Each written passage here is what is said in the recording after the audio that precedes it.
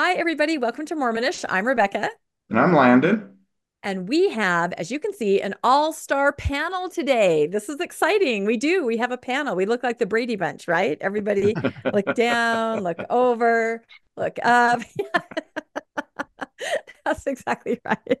No, it means we're going to have a great conversation, is what it means, because we have two wonderful human beings on with us today. We have Natasha Helper. Hi, Natasha. Hello, nice to be here. And oh, we're so happy that you're here. And we have our good friend Joel, who is also on. How are you today, Joel? I'm amazing. Thank you. Happy to be here.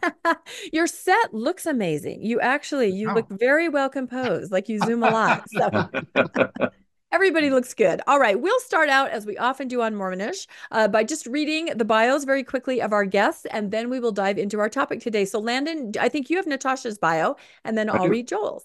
Yep. Natasha Helfer is an AASECT certified sex therapist supervisor and a licensed marriage and family therapist with almost 30 years of experience.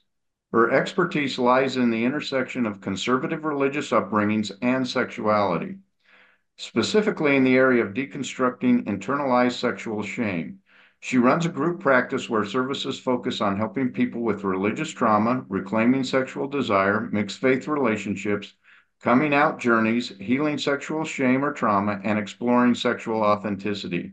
Natasha was excommunicated from the Church of Jesus Christ of Latter-day Saints in 2021 for her advocacy in regards to sexual health. And we were there. We got to march with you there to That's Natasha and right. support you. So, yes. Well, we You were there were when she turned in the letter The at the church letter, yes. office But we were building. also That's right. online when the In spirit, during the yes. excommunication. So, Yep. We good to followed follow. that whole thing.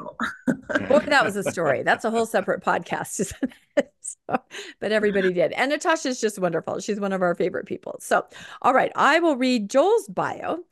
Joel Huntington is a native of Utah and the proud father of six kids, ranging in age from 29 to 1. A hell We of a can stop range. Hell right. of a range. We can stop right there and have a conversation about that. There's a story there. There's a All right. story. Wonderful children 29 to 1. Joel works professionally in the software industry with a focus on customer success and professional services. Joel considers himself a citizen of the planet and has lived and worked for 6 years in Europe.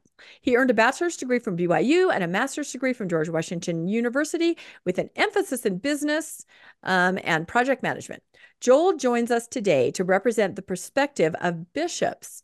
12 years ago, Joel was released while serving as a bishop because of his faith concerns. And welcome, Joel. Thank you so much. We contacted him at the very last minute and said, you know what? You would be perfect for this conversation. And he's like, I'm in. So that was awesome. Yeah, let's put our slide up. So, what we're going to be talking about today with our illustrious panel is something that probably has not escaped your notice. In the last week, we had a situation where a video surfaced of a bishop in Mississippi who resigned his calling publicly from the stand. It's a 7 or 8 minute long video, and he talks about a lot of different things in it. But I would say the crux of it basically is the statement that we have on the screen right here. We will link that video in the show notes. It's pretty easy to find out there. There have been some other supplemental videos. But Landon, do you want to read this statement here that sort of, I think, will serve as a catalyst for our discussion today on Mormonish? yeah, he says, I owe it to my ward family to hear it from me. I've asked to be released, not because of some sin, not because I'm hiding something, not at all. There's just a few things that I've been required to do that I personally cannot morally stand by. I can't, so I need to step down. Yeah, so that is what he said. He said, I'm not like, people think when people leave that you're a sinner or lazy. No, he said that there were some things that he morally was required to do, and that he or some things that he was required to do that he morally could not stand by. And of course, then, the interweb went wild with people trying to imagine what that was, what they'd heard anecdotally. This gentleman did not post the video himself. It was posted by, I believe, filmed by his brother and then put online by someone else. So everyone was talking about what that could be, and that's not what this podcast is about. To try to figure it out. We had heard, of course, oh, he'd have to ask invasive sexual questions as a bishop, or he was not able to report abuse that he had learned of in his calling as a bishop. It could be something to do with not being able to provide financial aid or help to a family, because sometimes bishops are not encouraged to support in that way. It could be something to do with money in some other way. We don't know what it is. And so we're going to leave that story for him to tell, because I'm predicting he's going to show up on Mormon Stories any day now.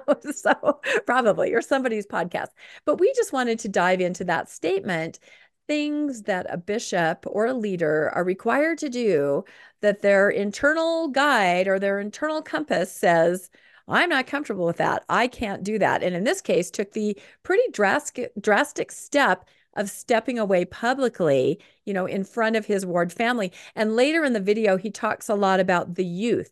And he even mentions that he stayed longer than he probably should have or would have, but he wanted to protect youth, take care of youth. He challenged the youth from this video. He said, to stand up for justice. I think he said, to call things out when you see something wrong. So you can tell he's a caring individual, who cares about kids. So I guess first I'd like to get both of yours or all of yours, just kind of opinions on what you thought about that. And then we'll just kind of use that to frame our larger conversation of what it means to be put in a position where, you end up making that statement. There are things I'm required to do that I just morally cannot do anymore. So what did you think, Natasha, when you saw that video come across your feed everywhere, right? It was everywhere. Yeah, no, it was everywhere. And I thought it was a bit of a game changer. I was actually, usually you do hear about people who step down. It's usually done privately. Mhm. If people share ideas about why they step down. I mean, this is by no means the first bishop who I know of who's had a faith transition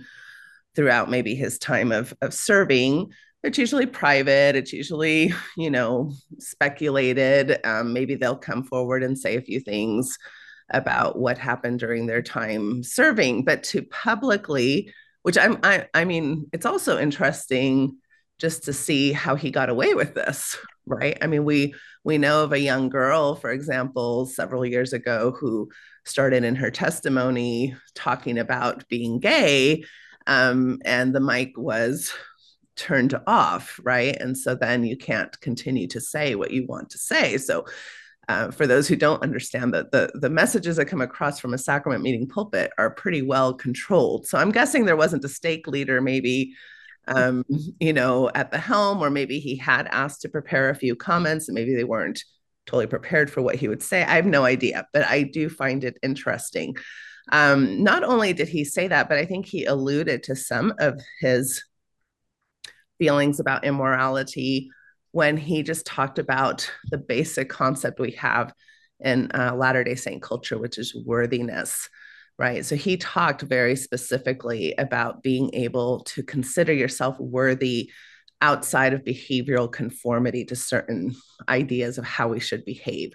And then he also did say very clearly to the youth, speak your truth, right? So that's, again, something that's not very comfortable in Latter-day Saint culture. In Latter-day Saint culture, you're supposed to conform to the truth, not speak your own truth. So these were just some really interesting, I mean, to me, those were the three most significant things he said. Wow, that's a really good take on that. Yeah, there's so many different levels to what he did and how people are interpreting this. What did you think, Joel, when you saw that? Well, honestly, I felt a significant amount of resignation, envy. Oh, When I had been bishop for 2 years, and I approached my stake president, told him about my faith concerns. And after a couple of weeks, we agreed that it made sense for me to be released. But when they released me, we both agreed that I wouldn't say anything about my faith concerns. So I had to just sort of, sit there, be released. It was a hugely emotional experience for me. I felt like, my whole soul was being ripped asunder. And it led to all kinds of speculation. A lot of people came up to me and said, "Hey, do you have cancer? We're worried about your health." There's, all kinds of speculation that happens because it's not typical, obviously, for that to happen. And so I both applaud and envy, this bishop's courage, I guess, for lack of a better word, being willing to stand and to kind of face that head on. I thought in an appropriate way. He wasn't overly divisive, wasn't trying to tear down at the same time being as direct as he could be with what his concerns were. And I applaud that kind of courage. And I think to Natasha's point, we don't see enough of that, largely because some of that is sort of controlled from the pulpit. I guess the advantage is that he was the presiding officer, I imagine, at that meeting. And so he kind of controlled the mic there for a minute at least. But large respect and kudos for his willingness to do that. Yeah, in fact, it seemed like people were welcoming what he was saying, kind of. He was calling people out in the audience, and saying, brother so and so, and this and that. Like nobody, you couldn't really hear that there was anyone going, oh, which you might expect, or that, like you said, that hook that kind of pulls you off when you're not allowed to talk anymore. So, Landon, what was your take on all that? We talked about it a little bit yesterday. I think anyone who has had a faith crisis or who has had to step away from the church can empathize with what he was saying and how difficult it is. You never know when to say, what to say, how to say it.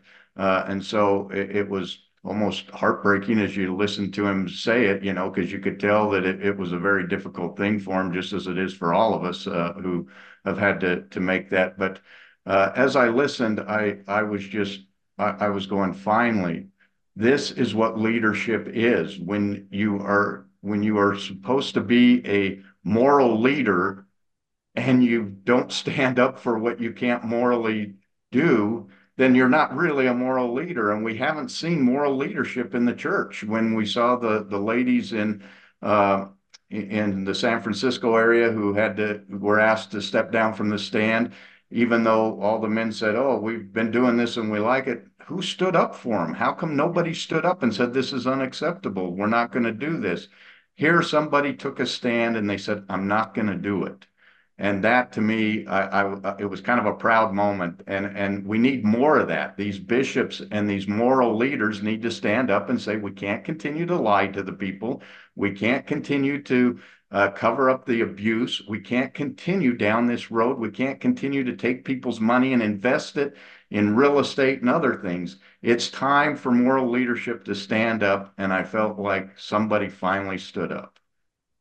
Yeah. No, I think a lot of us had that reaction when we saw that. So, but then we started thinking about that question, and I think that's what we're going to talk about today. We did what a lot of podcasters do, and it's a problem. We start discussing what we're going to talk about, and then we have this awesome conversation, and then we're like, oh no, we need to hit record because we're already talking about this. So no, I think this is going to be great. So what we were talking about and what we want to talk about today, in the framework of this video that's come out, and all of us thinking now about personal morality, personal accountability, and then being part of an institution where you're asked to do something that's different. So I think maybe my first question to start this out might be for Joel, who called as a new bishop. Did you initially even have concerns that something might butt up against how you felt internally and what you might have to do? Or as a TBM, did you just think everything would be just fine? How could anything go wrong, right? Yeah, it's such a good question. And obviously, bishops arrive to that calling through lots of different ways, right? And at different positions in how they feel about things. Actually, when they extended the calling for me to be a bishop, I already had some lingering faith questions. And I debated, gosh, do I accept this calling, knowing that I have some of those lingering faith questions? In the end, I felt that if there were any calling in the church that could help me to overcome those faith questions, it would be that of a bishop. And so I ultimately decided to accept the calling for that. So I already kind of approached the calling with some of these questions in mind. Having said that, within the context of being a bishop, whether you are full TBM or you're sort of advanced along the path a little bit of being a little more progressive or nuanced or how you think about it, there are countless instances where you sort of face this question of, I know what my upper leaders are instructing me to do and how to do it, right? Bishops do have training. It's an inadequate amount of training, especially in the areas of mental health. But they do have some training. And so as you approach these questions, there's always this, gosh, I know that I came to that position being a business leader and having no other experience in the field of counseling or therapy or any other expertise that would otherwise make me a capable leader in that case. And so there's this belief, right, that you have that, gosh, that I can safely do what the church has asked me to do because I trust the source from where that instruction is coming. And that's really dangerous, right? As a bishop, obviously, and then I'll shut up here. As a bishop, the expectation is that you're involved in everything from the administration of finances to the logistical organization of the ward to these one-on-one counseling sessions to couples therapy and the whole range. And at any point in that, you obviously have to face questions of how do I feel about this, what the church tells me I ought to do versus what I know or believe should be right. And it creates some really tricky questions, right? Especially in the areas of when you're dealing with sexual confessions or dealing in those kind of situations. Even the appropriateness of whether or not you should, hear or even like probe or ask questions about what it means, what the person is, did as part of a sin. That can be a really tricky area. And I know that I wish that I could say that I handled that perfectly. I think looking back on what I did as a bishop, I'm overall pleased with sort of the progressive approach that I took. But there's also, in retrospect, some things that I would 100% be embarrassed about that I did that in today's context, I would feel morally repugnant. Yeah, I can see that. Absolutely. What are your thoughts, Natasha, on just the idea of somebody like a Joel, a great person, moral person, being thrown into that scenario? We talked about the training that you and it is just hearing what Joel went through, all the things that you're supposed to do. How in the world? I mean, honestly, that list of things that you're supposed to do. And you also have to understand on the other side of it, of course, that people trust you implicitly, right? You can give marriage counseling. You can give all they don't look to outside sources. They look to you as a bishop. I mean, what are your thoughts, Natasha? Yeah, well, and even going back to what you said, Joel, when you had your experience, people came up to you and at least what they said to you to your face was the assumption that you maybe had cancer. Right. And so, but what else could it be? I'm sure behind closed doors there were a lot more other kind of rumors. You're right, Natasha, for sure. Right. That's the thing. We know that in Latter-day Saint culture, if you get released early from a calling, the only valid reasons would be something like you're on your deathbed or you have had some type of sexual sin. And so that's why I thought it was very important as well that this bishop advocated for himself and basically said, there is no sin here, and of course, I'm sure a lot of people won't even believe him in that regard. And maybe, the idea of losing your faith is considered a sin to LDS folks as well. But that I think was very important because again, we come from a culture that is very anxious and wound up, especially in regards to sexuality and sexual sin. And when I think about these men going into these spaces, a lot of times there's been a lot of uproar about who's in the space with the man, right? Like if you have a woman or if you have a minor, there's a clear power differential, especially when this man is representing God. That's why there's that implicit trust, right? Because there's no distinction really between being able to say, we're not very good in Latter-day Saint culture until at least you've been dead for 50 years to say, maybe you were wrong about that because, it doesn't, maybe you were a man, a fallible man, but while you're in office, and even Elder Oaks has been very clear about this, you're just supposed to trust that they are not infallible, that they're supposed to be receiving revelation and inspiration. And that's why that implicit trust is there. But so there's a power differential for anybody who has less power than the bishop. Even a cis white man has less power than the bishop in that situation. So there's a clear power differential. And anytime there's power differentials, there's potential for trauma, for harm, for all kinds of things. I'm not saying all of it is. I mean, there's beautiful things that can happen in a bishop's office as well. I've been both harmed and beautifully helped by bishops in my own life.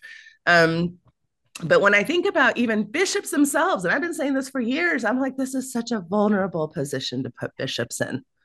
Most of these men are not abusers or not predators. They're men in the community who are already busy with their own careers, their own lives. There's no professional. This is a lay clergy. There's no actual training. The training that you're talking about, I've seen it, Joel. It's laughable. I'm sorry to say it's laughable, right? And most of it is incorrect training. when it comes to mental health and sexual health training. Because if you're going to tell bishops that it's perfectly appropriate to ask, a 16-year-old if they're masturbating or not, you're already going against the American Pediatric Association on what's considered normal sexual development, right? So it's incorrect training.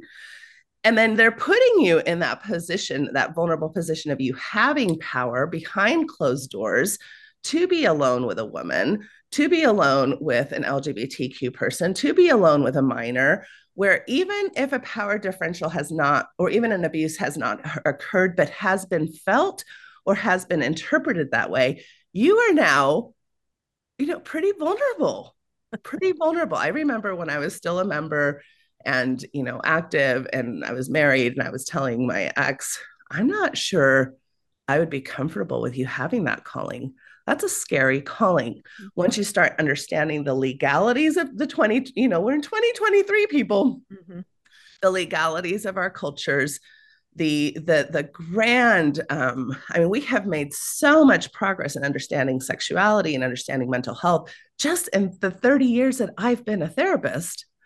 We were ahead of the Mormon Church 30 years ago when I was just training, which started, of course, my discomfort with some of the things that I was hearing at church versus some of the things I was hearing in my training. And that's just speeding up. We are speeding up with research, with technology, with knowledge. And so just some of our basic positions, this is what I think is so difficult for church members sometimes to sit with. Some of our basic positions are immoral. For example, how we discriminate against LGBTQ members in our church. That's an immoral thing that we are currently doing every single day.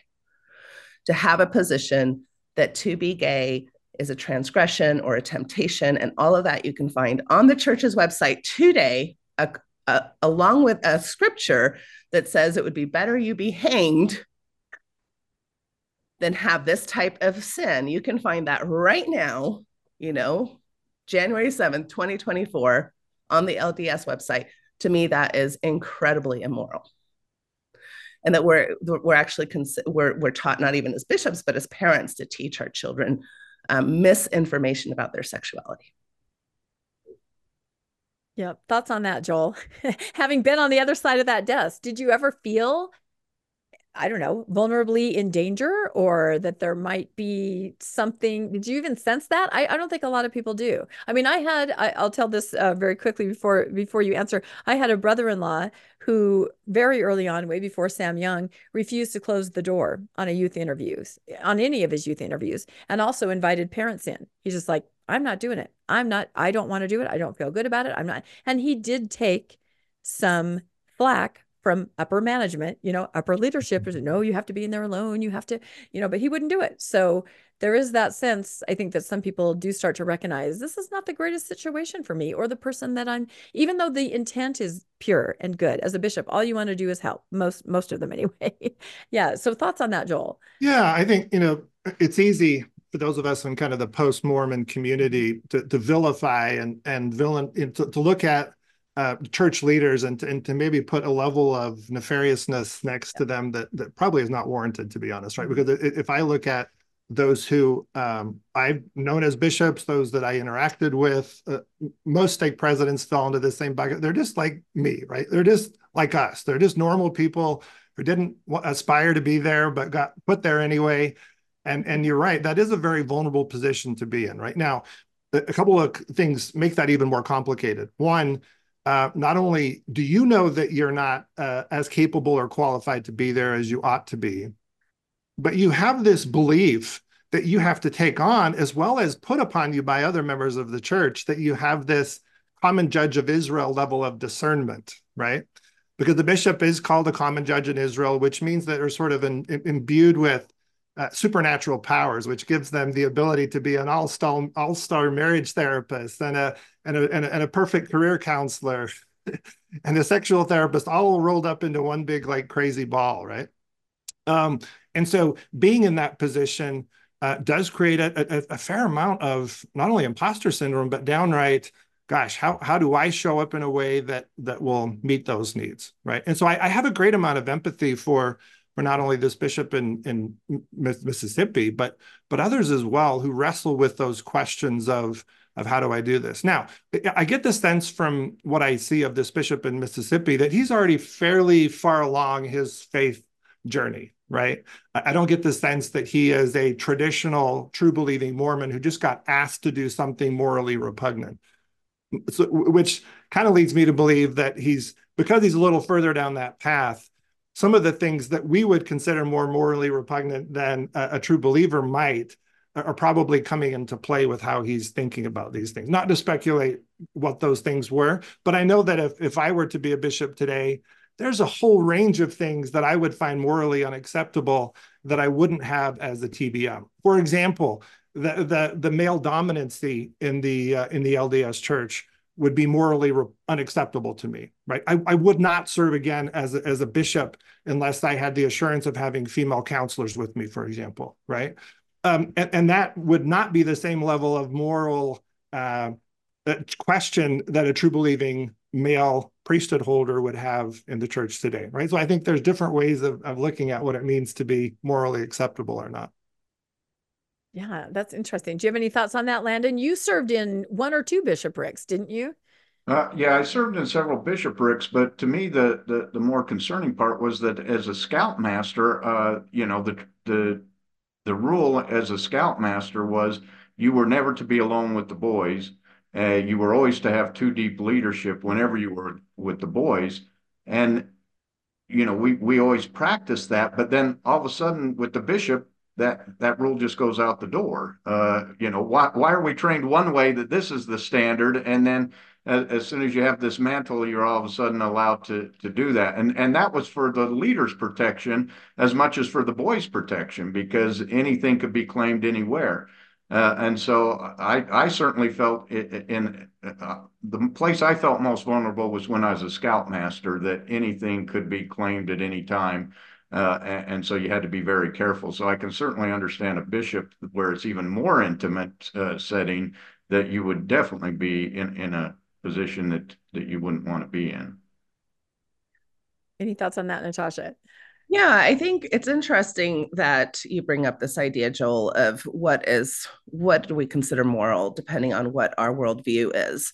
And of course, we see that everywhere, right? Whether it's religious differences, whether it's political differences, whether it's ideas about the environment, or, vaccines, about healthcare. I mean, people have very strong positions about what they feel is right or what they feel is moral, depending a lot on their worldview. My concern is that, well, first of all, even me, I wasn't a person that lost my testimony and necessarily, in the quote unquote classic LDS way that we talk about that, whatever that means.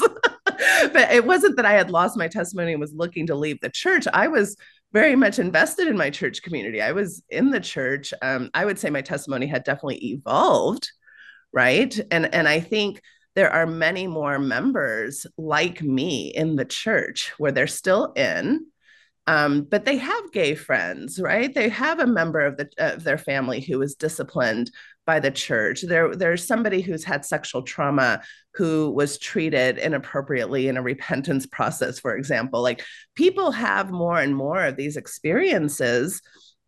And so I think that sitting with this morality of what is moral as a Latter-day Saint, especially if you're anywhere in the progressive, nuanced perspective, which I think we have many members who are, is what starts those shelves, right? We talk, if you talk to post-Mormons, they'll talk about this shelving process, right? Like, well, yeah, that bothered me. That didn't sit well with me. But the church leader said that's how it had to be. Put it on the shelf, right? And then it's like, oh, that's another thing that bothers me. Put it on the shelf. And I do think that we are lacking a robust conversation, which of course is very hard to do in conservative, strict, and fundamental religions, because we're kind of we're not primed. We're not in a culture where conversation is welcome. It's more, again, about leadership down. But we are missing robust conversations about what morality even means. Even a bishop, being in a position where they have to excommunicate somebody, discipline somebody, disfellowship somebody, take away their temple recommend. Those are all, again, in 2023, these are kind of punitive behaviors that maybe in 1800, there was a lot of punitiveness, in the culture, right? I mean, we come from one of the best screenplays is The Scarlet Letter, right? I mean, we we have like punitive history, you know, in this country. But for the most part, the culture has moved on from that. Right. And yet we're still practicing what felt to me, and I think what feels to a lot of people, is spiritually abusive practices, just in this disciplinary way that I'm going to act like the parent, and you're the naughty kid, even though you're 55 years old or 70 years old or whatever your age is. And I'm going to make sure you feel naughty until you do what's right and come back and repent. And then here's your reward. And now we can call you worthy. Just that process, I think, just doesn't sit well with normal adult development, what we understand about mental health, what we understand about spiritual community, what we understand about the importance of, if we're going to talk about church being helpful, it's mainly due to community and meaning of life. And we interfere even with those things, right, as the LDS church. Rebecca, I'd love to hear your perspective, being both a former leader in the church, but also as a member, and how you interacted with these type of situations. For sure. Sorry, who did you ask? You.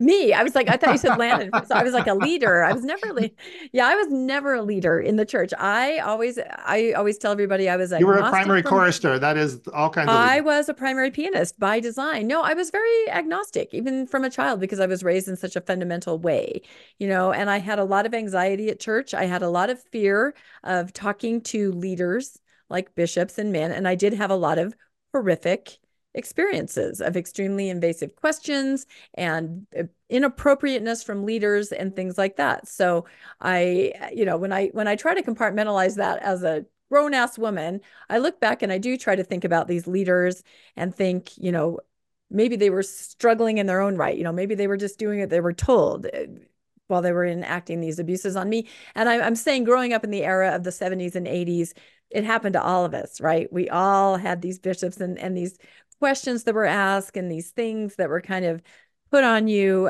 that you had to deal with. So I do feel, but for some reason, I always just had this innate fear of leadership and people that would come at me and ask me things and put me in these positions. So I don't know. I tried very hard to stay away from any of that. I tried to just be, how did I put it?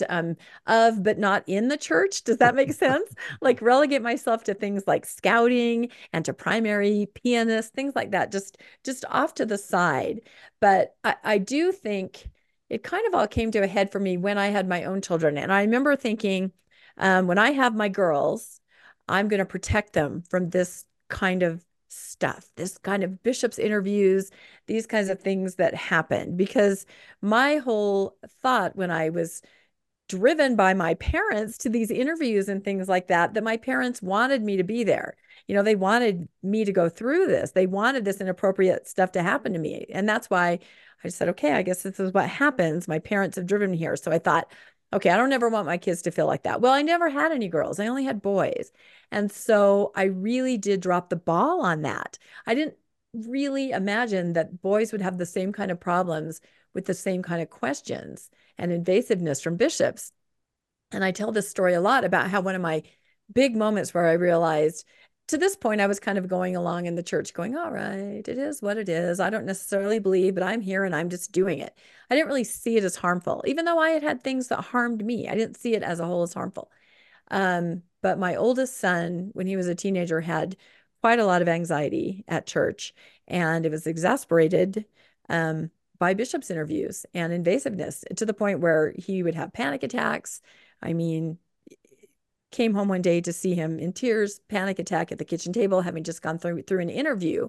And at that point, I was finally like jarred awake, right? And realized this harm that was happening to this particular kid and the way he interacted with the leadership that was questioning him and sort of harassing him about things. And so I told him, you don't ever have to go back. That's kind of a big step for an LDS parent to say to their child, right? Because you're supposed to do the opposite. You're supposed to do everything you can to keep them going. And I said, you don't ever have to go back. And that was a big break for me. And it really did come because of finally recognizing the true harm. I knew I'd been harmed, but I just kind of accepted it. But when I saw my child, my son, being harmed, which I was not prepared for, I was ready to champion my girls, but I never had them. I only had boys. It was a moment where I realized, okay, there's something really wrong here, and you don't ever have to go back, and you don't ever have to be a part of that again. My other sons didn't really have much of a problem talking to bishops about things like that. They just kind of rolled off them. So just like there are different kinds of leaders, there are different kind of kids too. But ever since then, when Sam Young started his, campaign, that was one of the first overt actions I took. I said, okay, I'm going to write my story of what happened to me. He had that online site, where you can go and you can share your story. That's the first kind of step that I ever took. I said, I'm gonna talk about this. And what happened to me was not at all as bad as so many people. I mean, I basically had a bishop who I was very naive, and he asked me, "Do you masturbate?" And I didn't know what that was. I had no idea about anything. I didn't know anything. I didn't know about maturation. I didn't know anything. I was raised in a very naive environment at home. And so I just kind of deer in the headlights, shook my head. And he said, I can tell you don't know what that means. And I thought, oh, good. Now I'll be left alone. And then he said, so I'm going to tell you what it means so you can tell me if you do it. And then he told me what it was, in all the detail that you can imagine, and again, I had that thought in the back of my mind. My dad's outside in our brown station wagon because it was at his home. I'd been driven to his home, and I thought he must want me to hear this, so I'll hear it. And what's interesting, is that what it actually did to me is it put me on sort of a hypersexual path of study. I wanted to know what that was. What is this world? I went to the dictionary. I'm looking things up. And Natasha, you can probably speak to this. That I think children can be sort of sexualized in that way. It sort of happened to me. It was not on my radar. Suddenly it was. And I was trying to find out, what does this mean? What's this about? How does this relate to me? What do people do? What are the facts of life? I mean, it definitely sent me on a different course. And this was my bishop talking to me. So I don't know. Do you find that, Natasha? Is that a danger of talking to? I mean, now we're talking about children as young as 11, right? That can go in and have these kinds of things said to them. What's your opinion on that?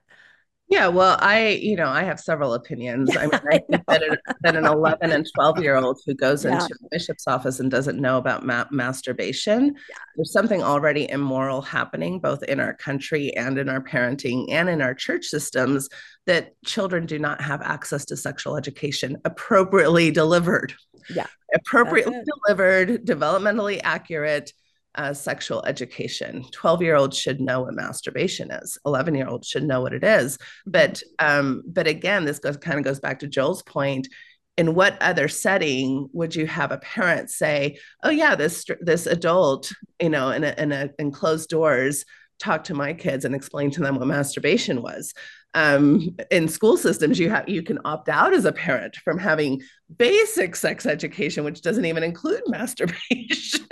And parents oftentimes opt out because, again, this anxiety that I can't have other people teach my kids about sex, even though I'm not teaching them about sex either half the time, right? So this is one of those things that I think is immoral, is that I don't think our children, our teenagers, or even our emerging adults have access to accurate information.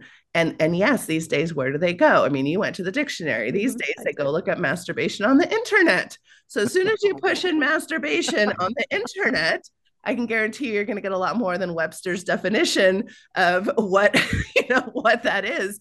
And again, we don't have any porn literacy. We don't talk to kids about what they might find on the internet until usually it's already been found. And so, yeah, that can be really jarring. That can be really difficult, confusing, overwhelming for a young kid to come across sexually explicit materials when they're not prepared for anything.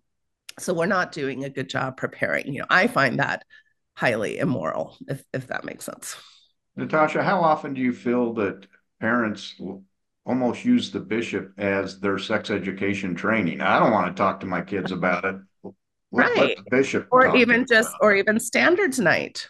I mean, standards night will be our kids' sex education, which again is just prohibitive, fear-based misinformation that we're giving children about marital heterosexual sexuality being the only route to sexual expression, which we know, again, that that's just not the case, right? And then the other thing that I just want to point out here too is all of these things I think are spiritually sexually abusive. I think what happened to you, Rebecca, was a spiritual sexual abuse moment for your life that caused trauma. Now, we also know that about a third of us have actual sexual trauma happening to us, from childhood on. So that's a whole nother thing that's not getting addressed.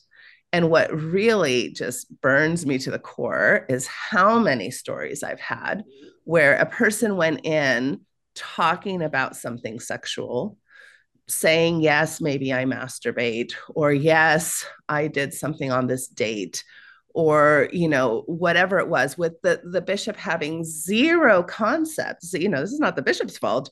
Zero concept that what the person might actually be talking to them about is trauma, something that happened that was unwanted, something that happened that was confusing. We also know, even though masturbation is very common for all kinds of people, but we also know that sometimes for people who've been abused, masturbation becomes a coping kind of soothing mechanism. So here you're punishing a person religiously for something that's happened that has been affected by sexual trauma with zero training on that. The amount of people I've had to go through their own confessional and repentance processes because they basically went through a date rape. I can't even count the numbers. I can't even keep track of these stories, right?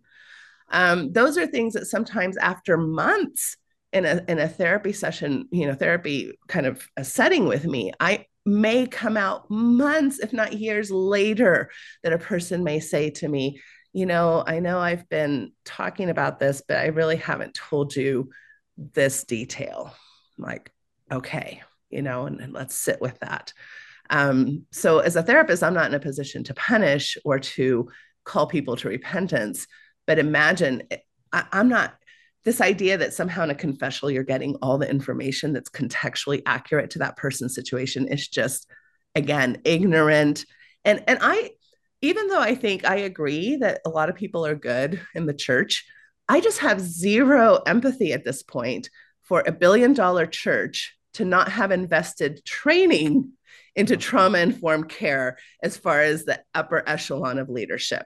So when people tell me, well, they're old, they just don't know, I'm like, no, you have enough power and money to know. And not only that, many of us have been trying to tell you. We've been trying to tell you. And have been shut down completely, right? How many LGBTQ folks how many mama dragons have sat with apostles themselves, right? And told them, my child is in danger of suicide because of what's happening in church. This, for me, this no longer is, it's almost like a willful ignorance. And when I think of willful ignorance, to me, now you have blood on your hands. To me, that's a sin. That's the sin, because that's what happened to me. I sat with people. I had all of these horrible ideas 30 years ago. I thought homosexuality was a sin. I thought all kinds of sexual stuff was a sin. I was Miss, goody two shoes Mormon therapist, ready to, only really help heterosexually Mormon couples. Really, that's all I was ready to do. And as I sat with people's experiences, that's what changed my heart, along with, of course, the trainings. Those two things combined for me were a game changer. I was no longer ignorant. I couldn't be ignorant. People's experiences right in front of me showed me there was something wrong with my worldview. How much of that, Natasha, do you think as a bishop, where you're only in for 5 years, and you've been doing this for 30 years, and you're learning and learning and learning, and a bishop 5 years and then you're out, and it's a new guy. He doesn't even hardly get to learn what he doesn't know yet. Yeah, but at the same time, it didn't take me 30 years to figure out homosexuality wasn't a sin. I was figuring that out in 1999. Right. Having graduated from BYU, in 1992 or whenever the heck I graduated, and 1994. Anyway, so it didn't take me that long, right, to start thinking, wait a minute, this isn't okay. And what my BYU professor said about homosexuality being like alcoholism, that it's a temptation that you have to it's sad that you have it, but, you have to, stay away from it. Yeah, that did not follow, so I guess I'm just like, it didn't take me that long. It didn't take me 30 years. I think 5 years is plenty to sit with people and to start thinking some of this isn't working. Plus, to Joel's point, and even to your point, Landon, you don't get to be a bishop without having sat with people probably already. You were already in either a young men's, leadership, or elders quorum leadership, or you've already been sitting with people and hearing people's experiences. Now it's just much more personal. So that's what's so difficult to me. And I guess back one other thing I'll say to Rebecca's point, you were scared of leadership. I'm too feisty and Italian to be scared of leadership. So my experience with leadership was not that I was scared of them. I was willing to collaborate with them. I was like, here's what I have to say, and here's what I have to do. And I remember when I was Relief Society president, I had a bishop who was super open to that, and really treated me like, an equal partnership. But as I started talking about these mental health and sexual health things, I would just be shut down. So it wasn't that I was scared. I was just like livid that here's this thing that I've just shared with you. And there's no room. I'm just being treated condescendingly like a pat, like, oh, Sister Helper, we have to put up with her again, kind of a thing. And where this really burned me, because, you talked about your son, Rebecca, it really burned me with my son, who still wanted to attend church. I had the same concerns you did about worthiness interviews. And I had told my kids, you don't need to answer these questions. And I looked at all the materials and all the correlated, trainings. And what's the question that's supposed to be asked? It's, do you follow the law of chastity? Yeah. And I'm like, okay, for us and our family, that's what this means. And it does not mean that you can't masturbate.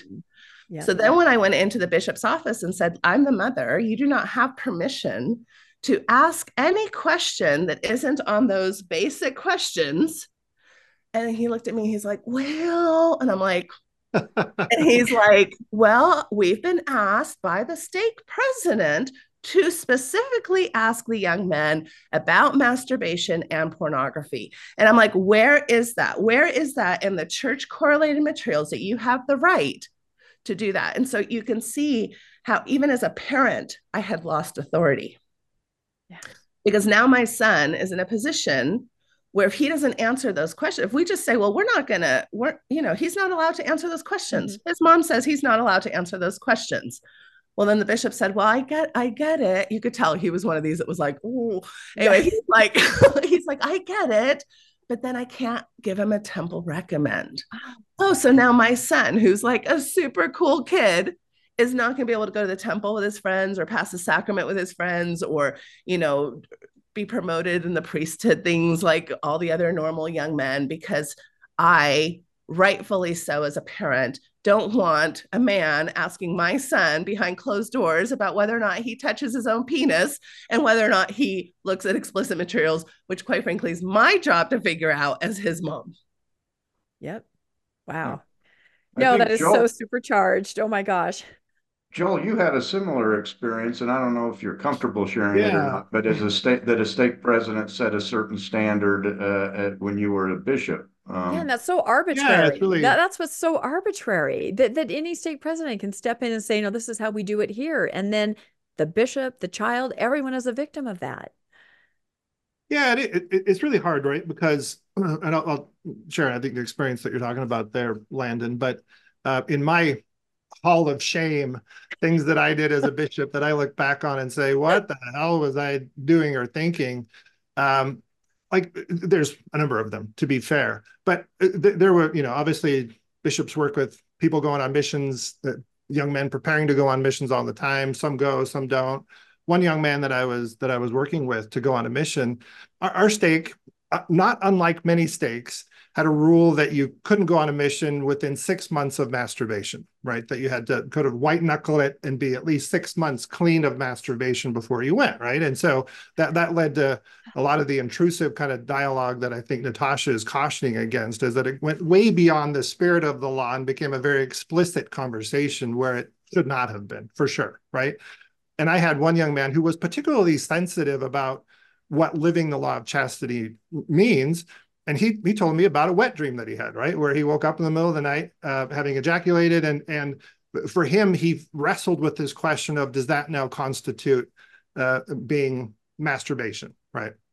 He also, in the course of things, mentioned that to the stake president, and the stake president asked me to dig a little deeper, right? So now I have to sit down with this young man and kind of explore, gosh, how awake were you?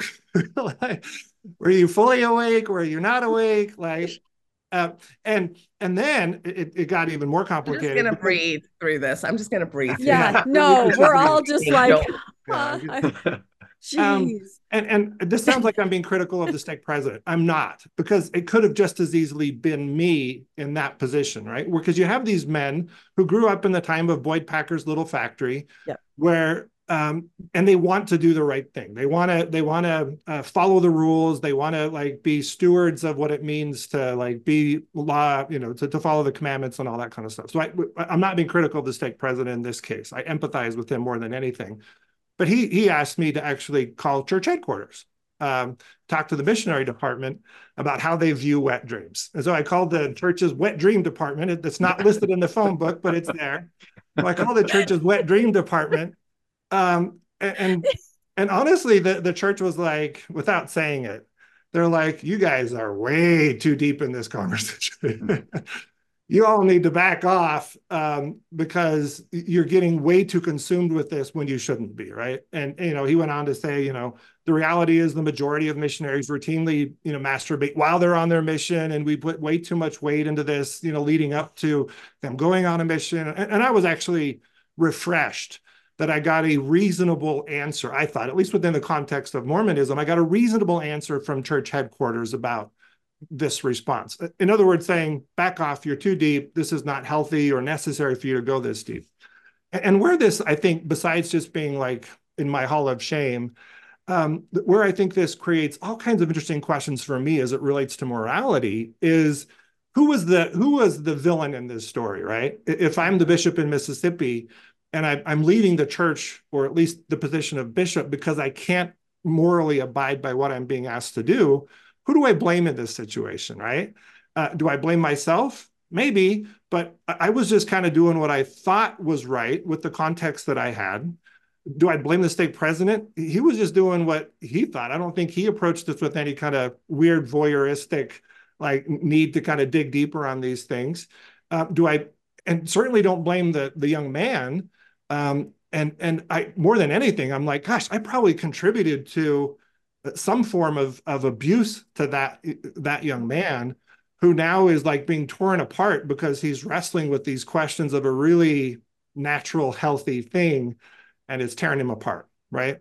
And so coming back to Natasha's point, I think the only villain in this story are those who are informed at the highest levels of leadership that what they're doing is wrong and choose not to do anything about it, because it would either damage the religion or damage the financial bottom line. I know that the church has to make trade-off decisions, and they routinely make decisions around collateral damage, that if we take a certain position, we're going to lose a certain number of people, and if we take another position, we're going to lose a certain number of people. And that, to me, is where the moral blame lies, is where people are considered okay collateral damage because of these really damaging decisions, right? So I'll jump off my soapbox, but it's a really hard question. Right in time for me to get back on it. No, I was going to say, right back. Natasha. Whoa, Natasha.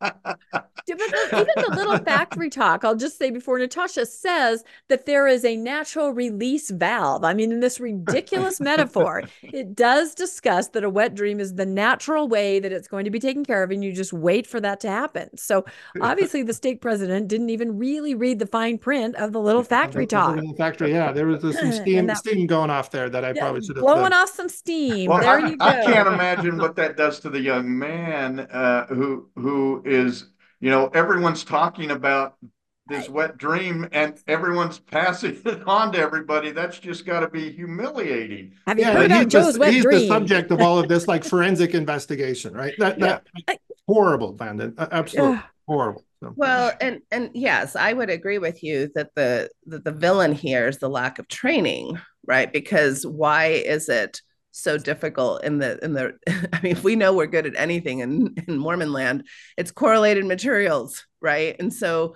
why isn't it? I mean, I don't, even with your idea of like at what cost will this come? I mean, how hard is it to just say stick to these questions? Any other question is seen as inappropriate, right? And I think too, there's just no training in what to do if the answer is yes. Because let's say you say, okay, well, are you following the law of chastity? And the person says, no, I'm not following the law of chastity. Okay, well then what training did you receive as to what kinds of questions would be appropriate to ask next?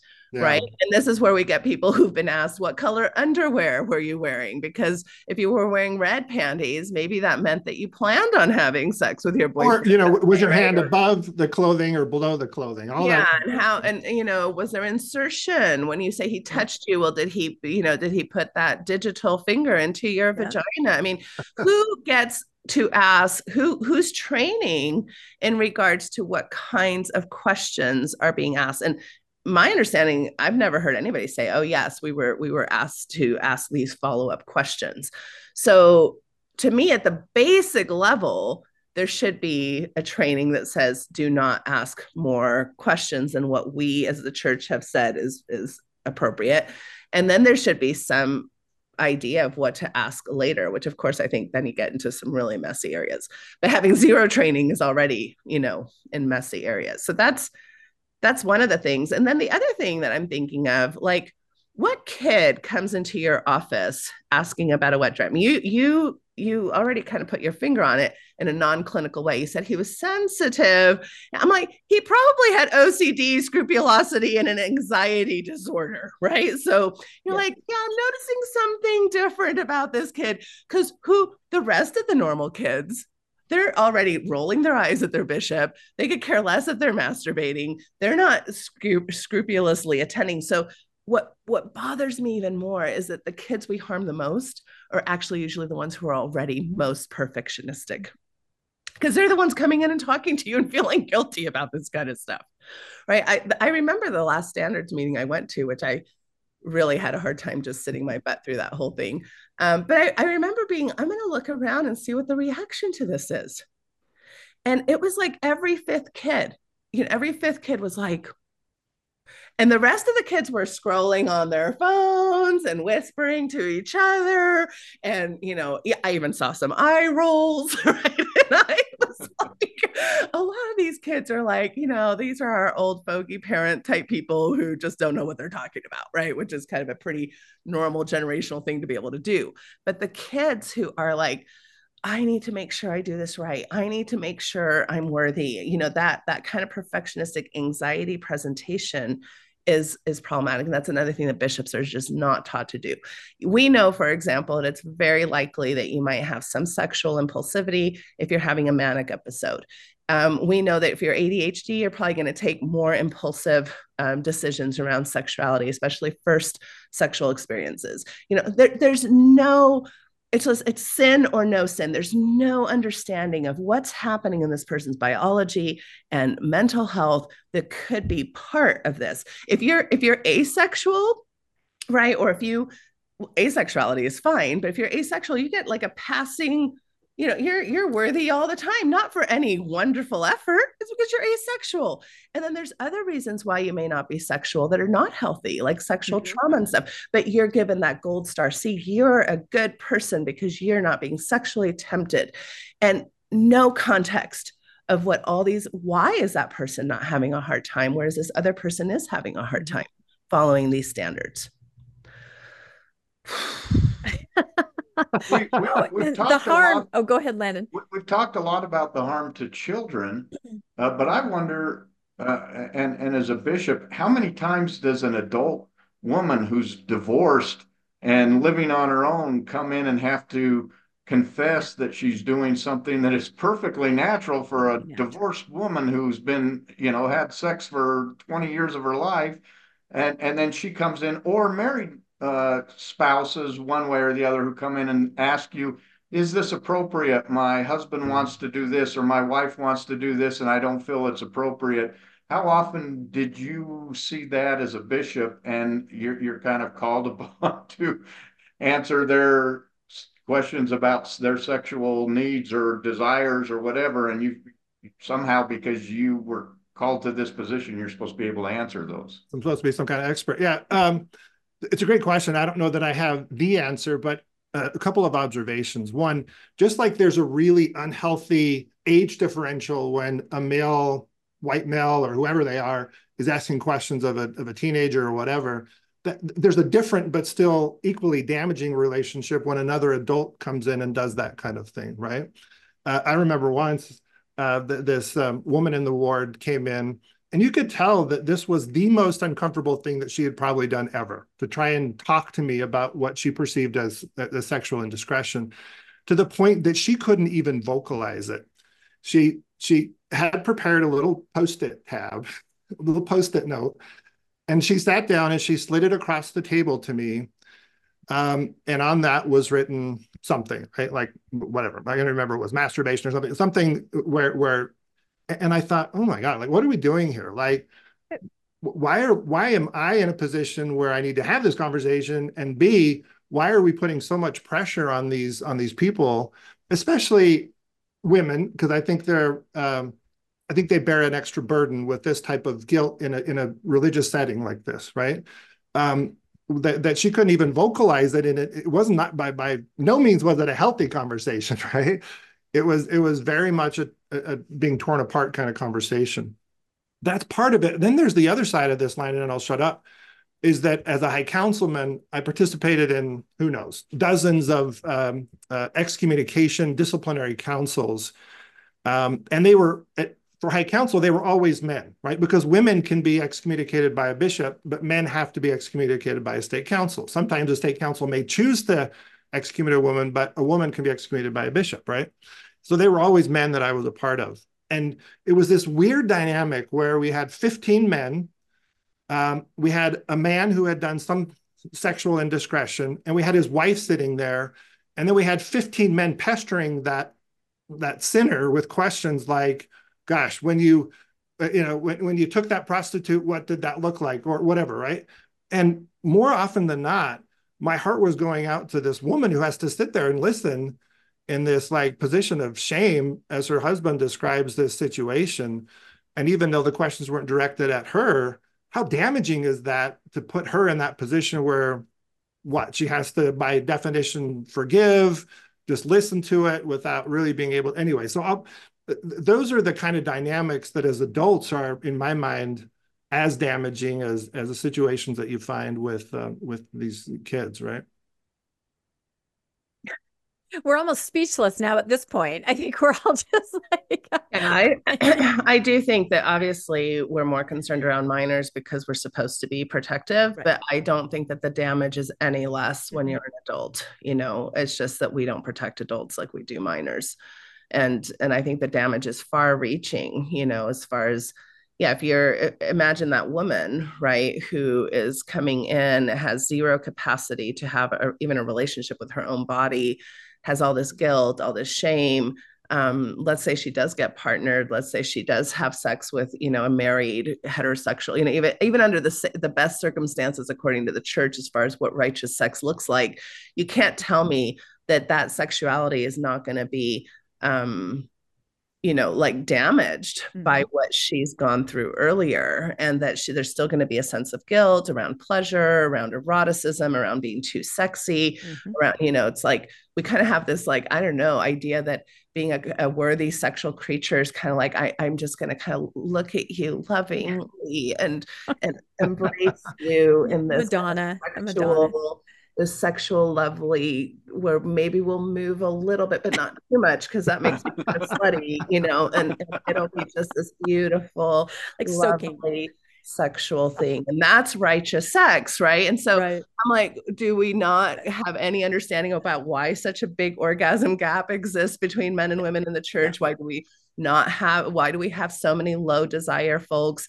Why do we have so much duty and obligatory sex? It's because the shame doesn't just go away when it, quote unquote, is the right environment, because you're still not really allowed to be a sexual person. I mean, I'll never forget. And this was early in my career. So I hope I can just say this story because she's probably really not around anymore, but she was in her 70s 30 years ago.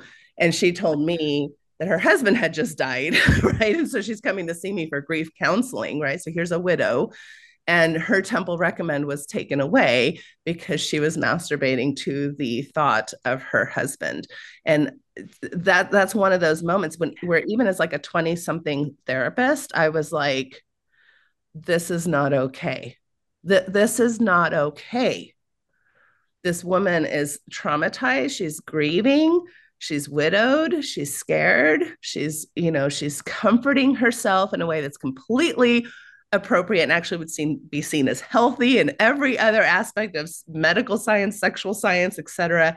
And we are punishing her and expecting her to live to standards that have been written for 15-year-olds for standards for youth or whatever, which already are full of misinformation. But now this 70-year-old person, because she's single, has to act like a 15-year-old again.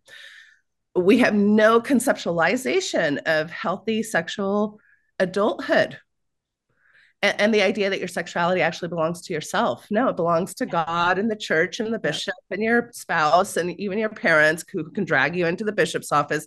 Your sexuality never belongs to yourself. And that is hugely problematic when you're really kind of training people to not have sexual autonomy, and that so many other people have a right to their bodies, to their information. Mm-hmm. There's no boundaries. And then we wonder why people are vulnerable to sexual abuse in our culture.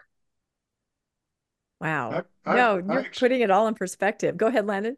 I experienced some of that where, what you would consider healthy, or actually what I consider to be very moral. And that is when I was in the military, I would be sent overseas for a year at a time, sometimes some guys are gone 2 years at a time.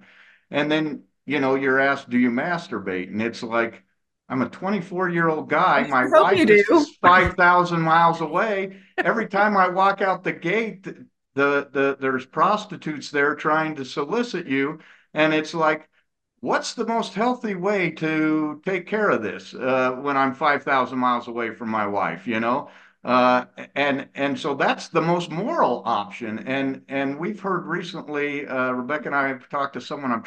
I can't remember who, but they said they were related to general authorities, and they said if the general authorities are gone more than 3 weeks, the church makes sure their wife goes with them for exactly that reason, so they're not tempted. Well, if the rest of the world doesn't get that, the military doesn't fly my wife over every 3 weeks. I'm there, and I've got no other means, so that for the church to take these absolute moral positions where there can be a moral position that is helps you to not do something that would be damaging to your relationships or your future, with your children, that you might go do something that would harm your relationship in another way, and they just don't take any accountability or any sense of that. I took it. Well, it's the autonomy issue. You do not have any autonomy. They tell you you're immoral, you are moral. I think I've told the story before, the story about how I'm a sex addict. Yes, I said it, everybody. No. So at BYU, when I was almost 25 years old, I was not married, and I'm in a relationship with a boyfriend, monogamous relationship, and we stay up too late, whatever, apartment, whatever. Things happen, not sex, just normal boyfriend, girlfriend stuff. And he decides to go to the bishop. And so he goes to the bishop, and the bishop calls me in and decides that I need to go to counseling. I'm a sex addict. That's what I am, because I'm a 24, 5-year-old woman within a monogamous relationship with a boyfriend, not having sex, but just doing normal boyfriend, girlfriend stuff, staying up late watching TV. And so they send me to counseling at BYU. And I don't know how I lucked out, but I got a counselor who was not LDS. I don't know what that person was doing working. And again, why would I even go? Why would I go? Oh, okay. I guess I am. I guess I'll go. I guess I'll go over here. Again, I don't even know what I was thinking. You're just in this microcosm, and you just do what they say. So I had to do like an intake before I got to see this counselor. And the person was getting my information. They're like, okay, how many partners do you have? I'm like, just one boyfriend, and like, how many times a week do you, I've never had sex. I mean, the person was really confused as they were writing down my intake because, I had been sent there for this other reason. And I had one monogamous boyfriend. I was just doing normal boyfriend girlfriend stuff. So I finally get in with this counselor and she's like, okay, I see why you were sent here by this bishop, but I'm reading your stuff. Explain to me what's going on. And I said, well, I don't really know what's going on. They just told me to come over here and this is all that's happening. She goes, okay. She goes, I clearly see what's going on here. You're a normal 24, 25-year-old girl. That's what you are. She goes, your problem is that you're here at BYU. And so you're going to have to decide, you can either maybe go somewhere else and do normal boyfriend, girlfriend stuff, or try to stay away from your bishop, or it's not you, basically. She said, it's them. There's nothing wrong with you whatsoever. We had one session. That was it. She set me straight. But yeah, I guess I haven't even processed that trauma. I tell it as a funny story, but probably Natasha is shaking her head going, girl, you've been traumatized, but I do I try don't to find compartmentalize anything it as funny just about that. something humorous. Yeah. But it wasn't. I believed what my bishop told me. I went to try to go to counseling and luckily found someone that said, oh, no, no, no, you're fine. You're fine, and it was okay. But I'm sure that's not the only story like that that's out there. I'm sure it's not Oh, because this is the lay leaders, common story. untrained. Yeah. It's the common story. Yeah. And this is another thing that I think is pernicious and immoral, right? Is to convince people that there's something inherently wrong with them, Yeah. that there's something that you're diseased, Mm-hmm. you have an addiction, right? And you're like, well, I was monogamous. I'm like, I don't care if you were dating 3 people and fucking them all at the same time. That doesn't make you a sex addict. Actually, Exactly. such thing as a sex addict, right? Like that's a whole nother thing. Is that we as conservative and fundamental religions, we're vulnerable to believing in the model of sex addiction. This is not an effective mode of best standards of care treatment for sexual dysfunction, sexual concerns, or even impulsive or compulsive sexuality. The sex addiction model is not it, right? But we use these terms we know very little about. We basically pathologize each other. We say, yes, these are very pernicious problems that you need to go fix because otherwise you're going to, I guess, not get to your eternal salvation. And that's even pernicious, right? Because people aren't like, oh, my mommy thinks I'm a bad person or my bishop thinks I'm a sex addict. It's like, no, God thinks that. This all Yeah. knowing, all present being in your life who now has I mean, why do you not question it? Why did you not go, Bishop, are you sure about that? It's because at some level, he's got the authority that is not of him, it's of God who has power to decide whether or not you're really going to exist in a good space after this life or not. And that's why people are so like caught up in it. It has to do with everything about your survival. Such a good point. And I guess, Rebecca, as a 40-something woman now, looking back on how would you go back and look at 24-year-old Rebecca, right? Like, where would you place the moral blame, I guess, in that crazy situation? Yeah, isn't that interesting? I have lots of moments in my life where I'd like to go back as my grown-ass self and yank myself out of there. One is the interview about learning what masturbation is. I have these images of myself flinging the door open. It was in a private room in this bishop's house, and my little self saying, "Who are you?" And I'm like, "I'm you, and you're coming with me." I just, and my little self would go, "Wow, you still have long hair," or something like that. I'm like, yeah, I know I'm too old to have it, but I have it. So, but no, I do. And again, I deal with things with humor. I try to look at in a humorous way. In that situation, I hadn't ever really thought about who's the villain in my, I thought about that therapist and how grateful I was that she just cut right through it. And I was questioning, how are you not an LDS therapist and you're here? And she just basically said, you're normal. You're totally normal. You're just in a construct. You're in this situation where there are different standards and rules. And she said, I understand why people have to stay. You're close to getting your degree. You're working here on campus. You're going to get a job here at BYU. There are lots of reasons why you're locked in. So I never really thought of that as a villain. And I really didn't think of myself. I knew the bishop was wrong, but I just felt that I had to go through those steps for so many different reasons. If anybody was a villain, I felt it was my freaking boyfriend. Because come on, you can't consensually do stuff and then go. But again, he was probably harassed. He was probably locked down by other things that he felt he had to confess. That's the thing. Everybody is a victim in the situation. Like, why can't he go and confess if that's his religious journey without you getting dragged into it? This is Yeah, the bishops ask. we have. They ask for The names always. confidentiality, right? So there's no confidentiality, Yeah. right? Oh, none. And None and whatsoever. if you're not ready to go through that repentance process, even if we were Doesn't going to matter. say it was appropriate, you're forced into it prematurely because they're just dragging you in. It's not. It's again, it's not a self-determined process. Right. That's Very, true. very common.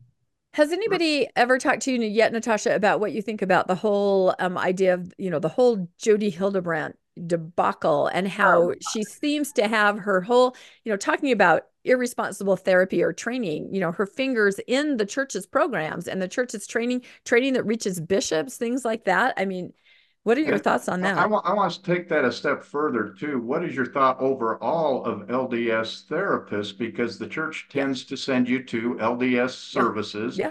for that, where they're basically taught contrary to what they would have learned in school, that, masturbation is natural and they can't say that. They tend to say, rely on the Lord when you're more doing something perfectly natural. And obviously, that therapist, if they say the things that you, like you were saying, they wouldn't be getting referrals from the bishop anymore, and they wouldn't be working for LDS services anymore. So, not only Hildebrand, but what's your overall take of LDS therapy? Yeah, it's all a big, quite frankly, it's a big mix of kind of disaster. I mean, I even your question as to why would BYU have a non-LDS therapist? Well, because BYU is federally funded. Ah, Federally funded, right? There you go. Federally funded universities in this country who are allowed to discriminate on non-discriminatory things like sexual orientation. That's a protected class, but religious freedom trumps protected class, even if you're federally funded. So, think about that cyclical, disaster that we have going on in our country. This is not just a Mormon issue. And so in order to keep those federal funds, they have to have so many people that they recruit yearly who are not a Latter-day Saint, especially in their graduate programs. That's part of the things that they have to meet. So, plus, I mean, my experience with BYU counseling, as far as the counselors who are in there, they tend to be fairly progressive, and I think people would be surprised. So, but your point about religious therapists, right? How do religious therapists practice a field that doesn't always align with their religious convictions? And I spent, over a decade in Wichita, Kansas. I can say all the Christian counseling disasters that I found. I've been in Mormonism, so all the LDS family therapies, like disasters I have found.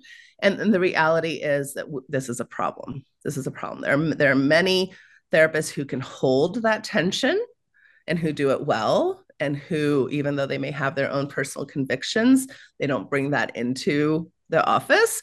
There are many who do not, and who would much rather be, approved of by their ecclesiastical leaders than to follow ethical guidelines from their professional licenses and associations, which is how we get somebody like Jody Hildebrandt, right?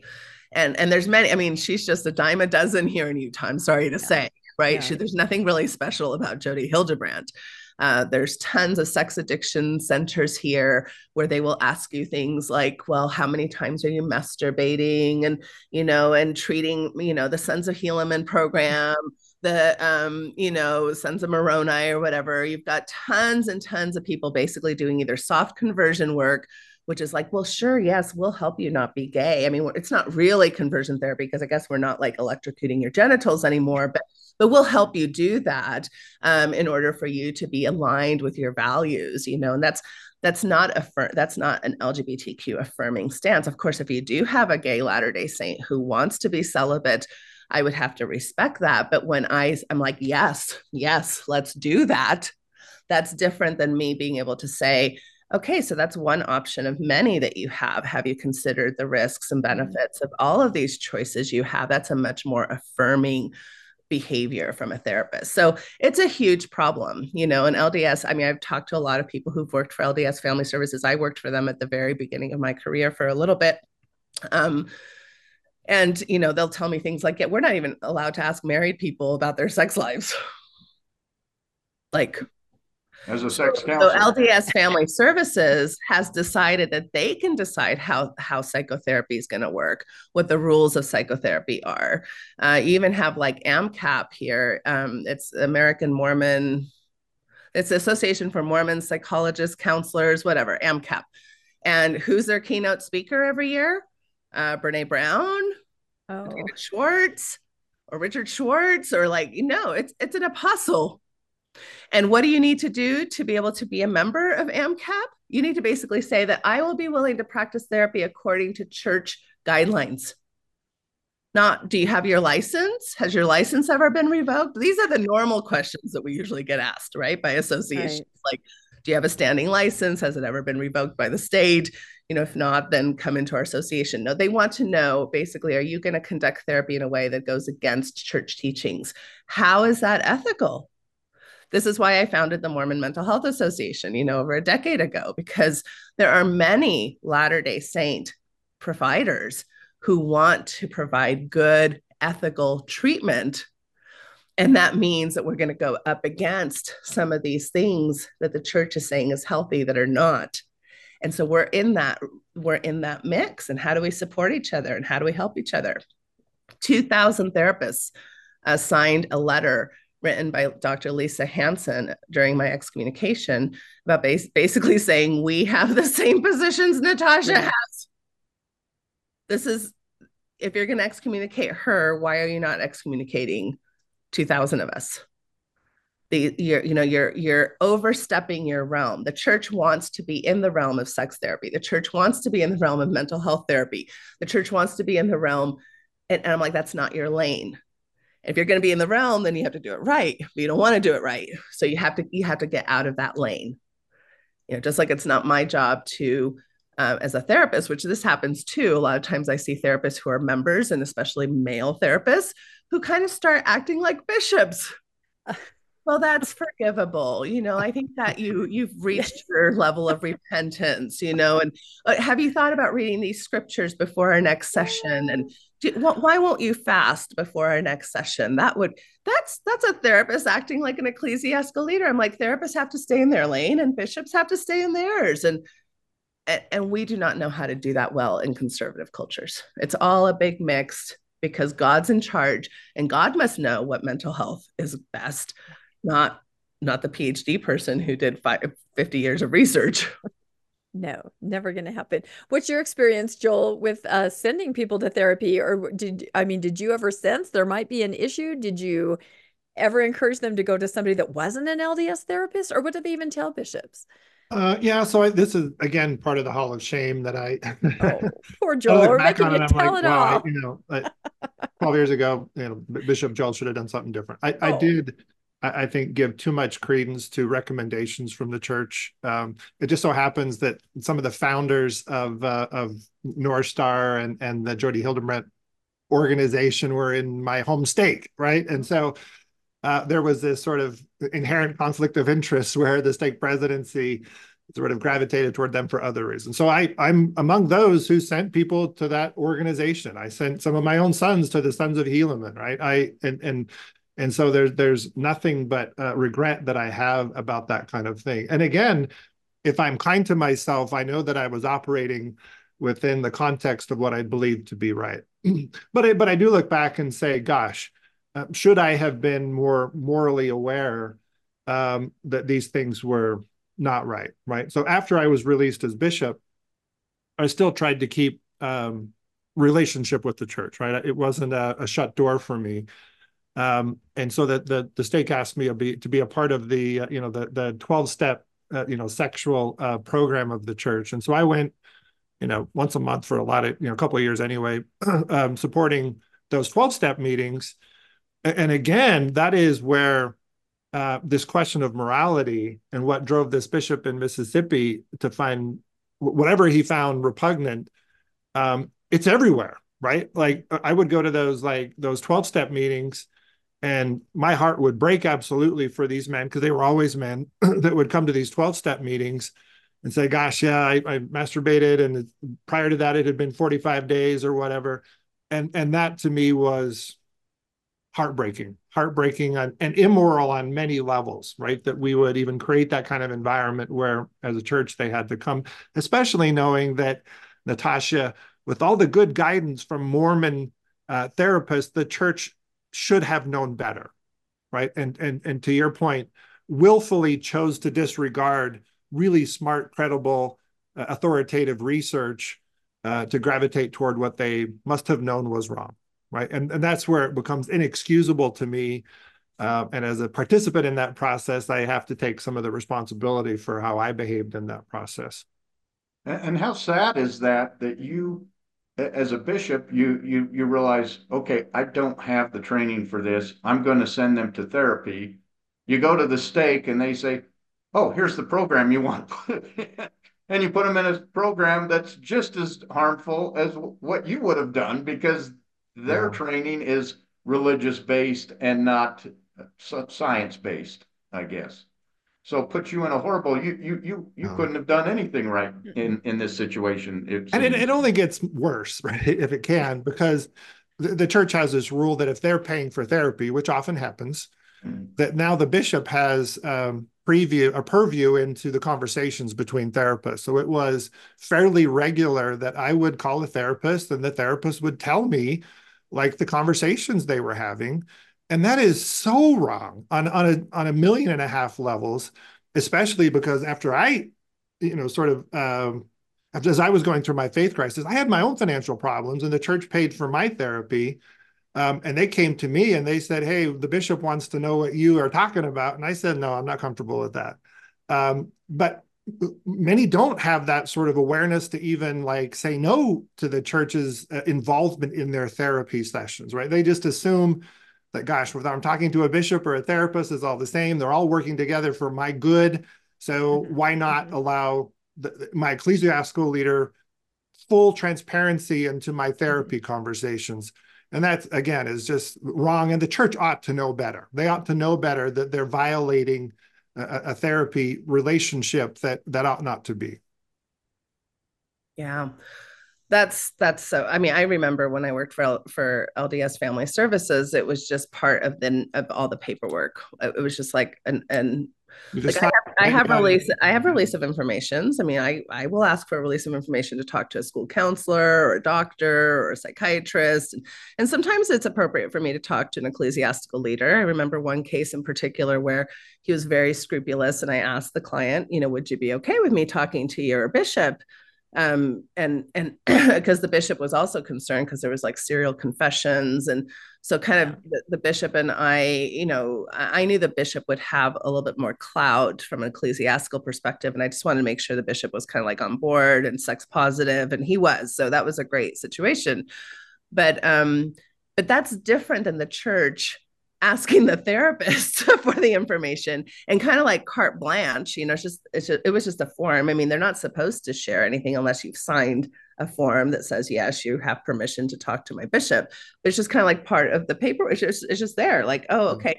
And I remember being uncomfortable with that, even as a burgeoning therapist myself, that was just a given. So I would like walk them through that, and I'd be like, I can talk to your bishop, but you don't have to sign this. And even if you do sign it, you get to decide what kinds of things I get to talk to your bishop about. It's not just he gets all my notes and, there's different levels of release of information, even amongst the release of information. So, but I don't think people understand this. They're not. And I have heard of bishops that will say, well, if you're not willing to sign that, then we won't pay for it, which is also completely inappropriate, right? Completely inappropriate. Totally. 100%. Yeah. Well, what? Goodness, I'm getting all verklempt here. Hold on. Yeah, okay. Your body, I've got a frog in my throat reaction from this whole conversation. I'm sitting next to my cat. I must be allergic. My question is, what is the purpose even of a bishop? I mean, is it for repentance purposes that they would find out the details of therapy? Is it why would they even need to know? I'm trying to understand that. Why do you need those level of details? Why can't you just say I had a sexual? If I frame it in the context of being kind, I think that the bishop views himself, or they view themselves as being part of an extended treatment team, right? Where I'm Okay. one more person who cares about you. I don't think the intent was I'm going to be a spy on your therapy session, even though in practical terms that's what it resulted in. I think, yes, I think that's a very kind approach. I think that there's, I think that one reason is, are these funds being used correctly? Like, is this person using therapy to, are they just wasting it? I think that was one thing that I would hear kind of out there in the ethos. And then, yeah, I think sometimes too, it's monitoring the therapist to make sure that there aren't things being said or done that the bishop would disagree with.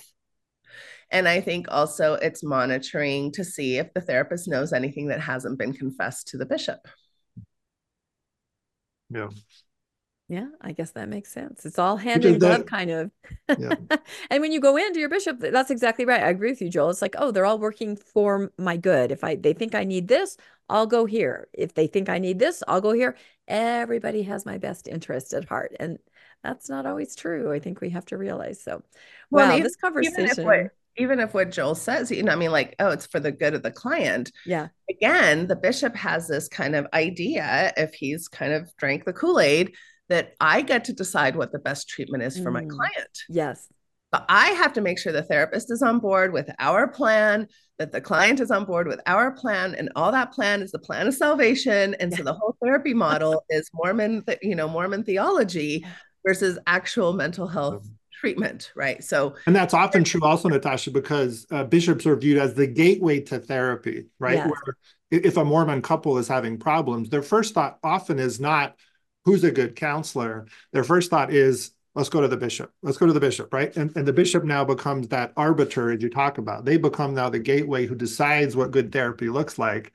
Exactly. Which only becomes more complex. Such a problem with marriage, because what are so many LDS couples dealing with today?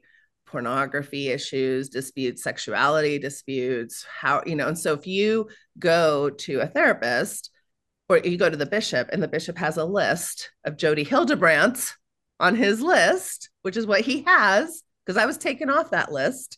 One of my other sex therapist LDS counselors was taken off the list because she recommended a vibrator to this couple.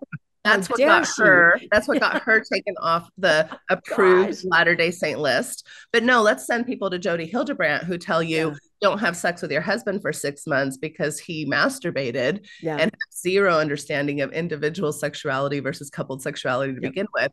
And so then you get these people, I get a lot of men who come to see me because they've listened to me or whatever, and they're like, everything you're saying is making sense. I do want to get sexually healthy. I do know I've been lying to my wife. I do want to have all these things, but my wife will never come to see you because she wants to see the LDS approved therapist who's a sex addiction therapist, because that's what the church has said is the right route. So the church is recommending malpractice, and then clients who, how are they supposed to know who's right? Why am I a better therapist than the CSAT therapist, the sex addiction therapist? They don't know. I know why. I could give you a dissertation as to why, but that's not that. And so it really puts people so vulnerable to have shit resources, malpractice resources. You said you sent your son to the Sons of Helaman. That's malpractice. You have a right to call Doppel here in the state of Utah and say, my child experienced malpractice in therapy. Right. Yeah. That reminds me, at BYU As when if I I was needed another engaged. reason to beat myself up, Oh, Natasha. yeah. Thank you. No, that is not what this podcast is about. No, everybody quick, give Joel a round of applause. Ah, Yeah. Joel's the most amazing person.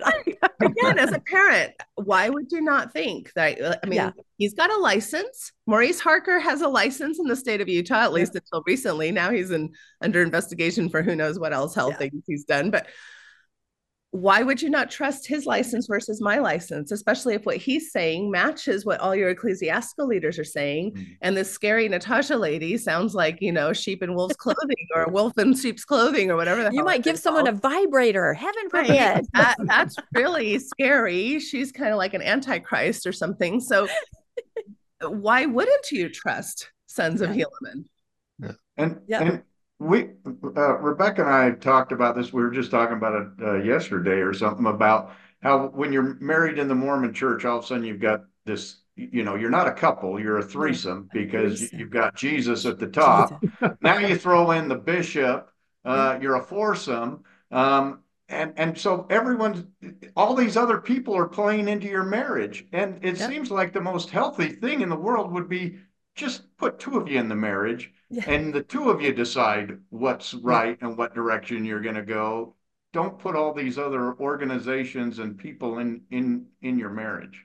Then it's not a godlike marriage. I think I remember being at BYU. I was engaged and I took a marriage prep class through the family services department or whatever. And there was a textbook. It was a regular textbook. It wasn't a Mormon textbook. And so we're going through each chapter about marriage and questions and getting along. And then I'm at home looking at it, and there's a whole blank section, has like 20 pages that are completely blank in the book. I'm like, this is really weird. So the next time I go to class, I go up to the professor, this nice woman, and I go, I think there's something wrong with my textbook. This whole section is gone. She goes, no, that section is about the healthy use of pornography in marriage. And we don't teach that. And we have actually arranged with the publisher to take that out so that we can use that textbook at BYU. And of course, that did to me what any other time I went to my bishop or fireside did. I'm like, healthy use of pornography in marriage? What? And I'm super interested, right? Because if you're going to not give me the information, I'm going to go to the damn dictionary. By this time, there was almost the internet. So, I could figure that one out. But yeah, they're just not going to let you even see it or entertain a vibrator or a healthy use of, any of that, just not on the table at all for LDS couples. Not going to happen. I'm starting to think, Rebecca, that your bishop got it right when he diagnosed you as a sex addict. Oh, thanks a lot. Now that's going to be a short. Thanks a lot. That's good.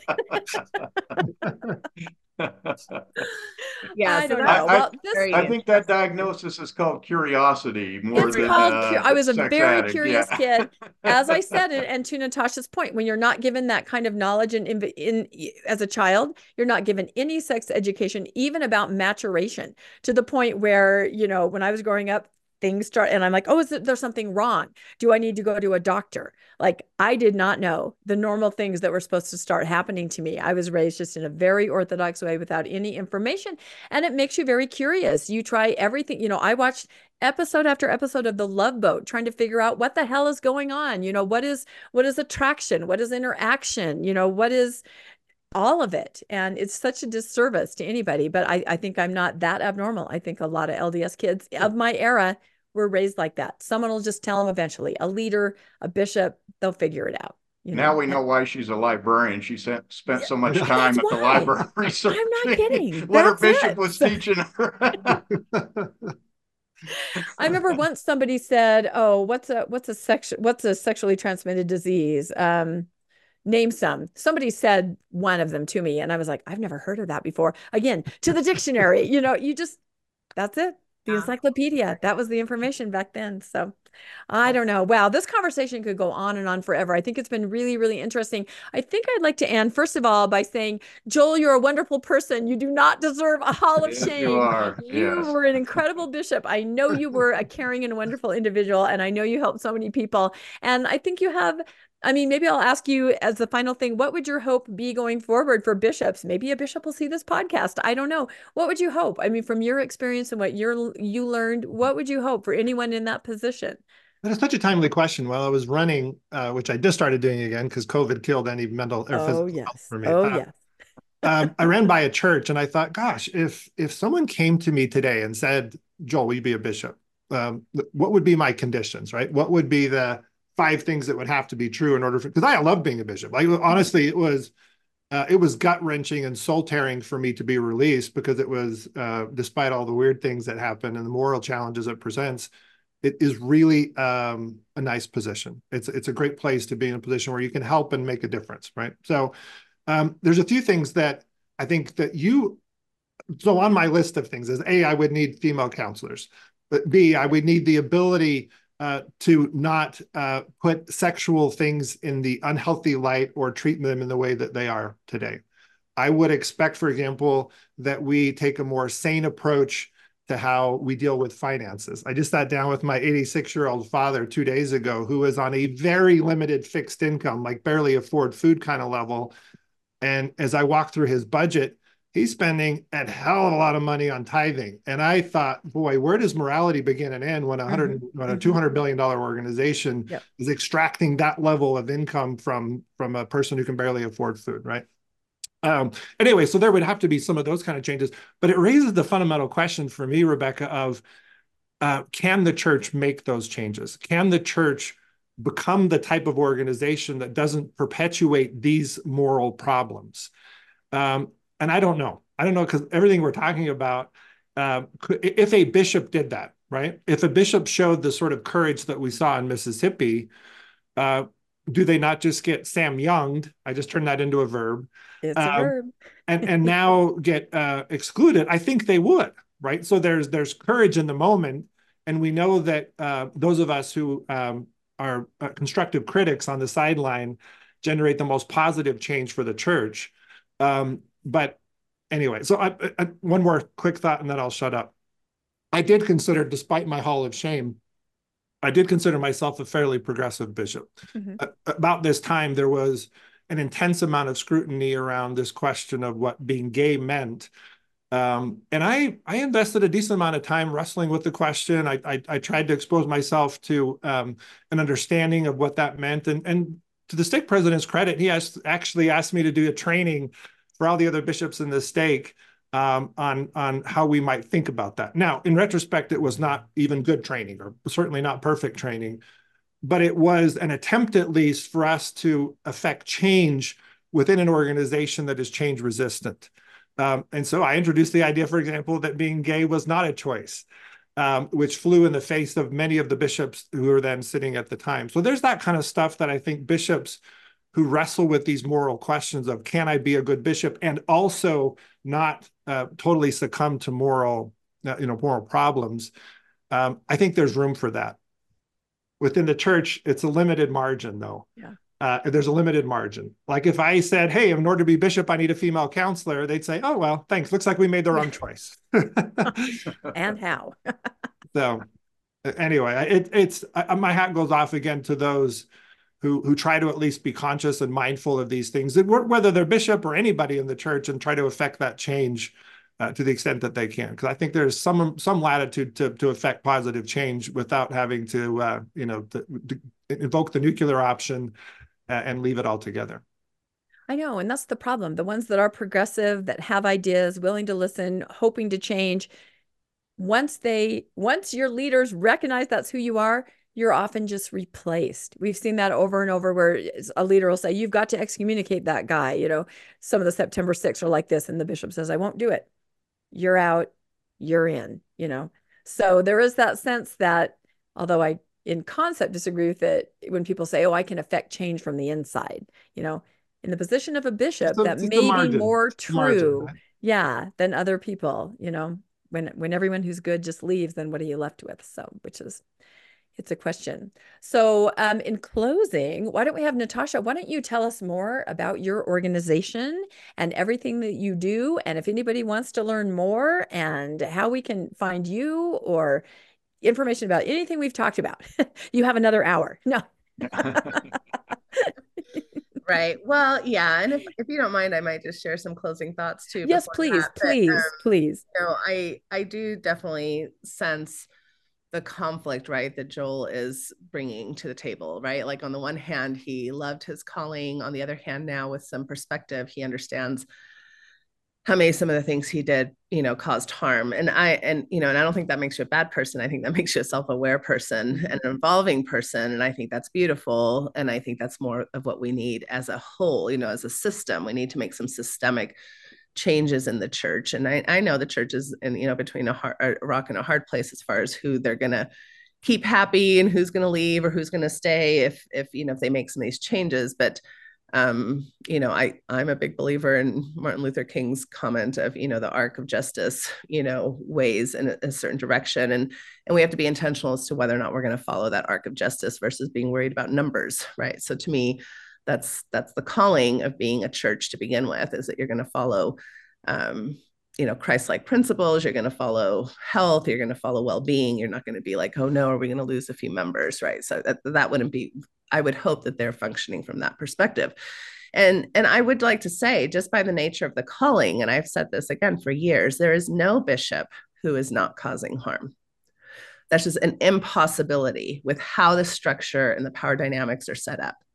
So you can be the best, most loving bishop, you are still causing harm by what is expected of you, especially in these ideas of whether or not you're going to deem somebody worthy, that you have the right to tell somebody you are unworthy. That is causing harm, right? So you are just expected to act in ways that the church has not faced that are spiritually abusive. And there's a lot of research just to show what spiritual abuse means.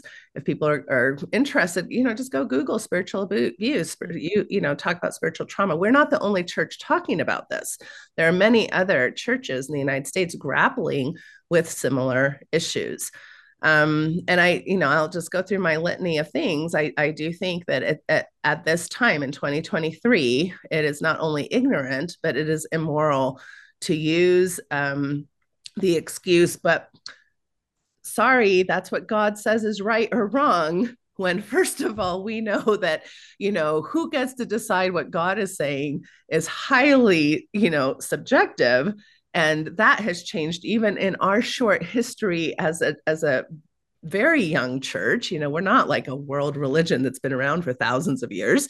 Just in the hundreds of years we've been around, we've had a lot of different ideas about what God is telling us, depending on who's, so I think that's a basic lesson we need to learn, is that we can't just ignore an entire section of our community, like the LGBTQ plus population, and say, sorry, God said it was heterosexuals only, darn it. I guess we'll try to be loving, but not our fault, that we're discriminating assholes to you, right? And that we basically traumatize you every 6 months at General Conference. That is not an okay excuse anymore. So I think the discrimination we have against sexual orientation and gender identity are immoral in our church.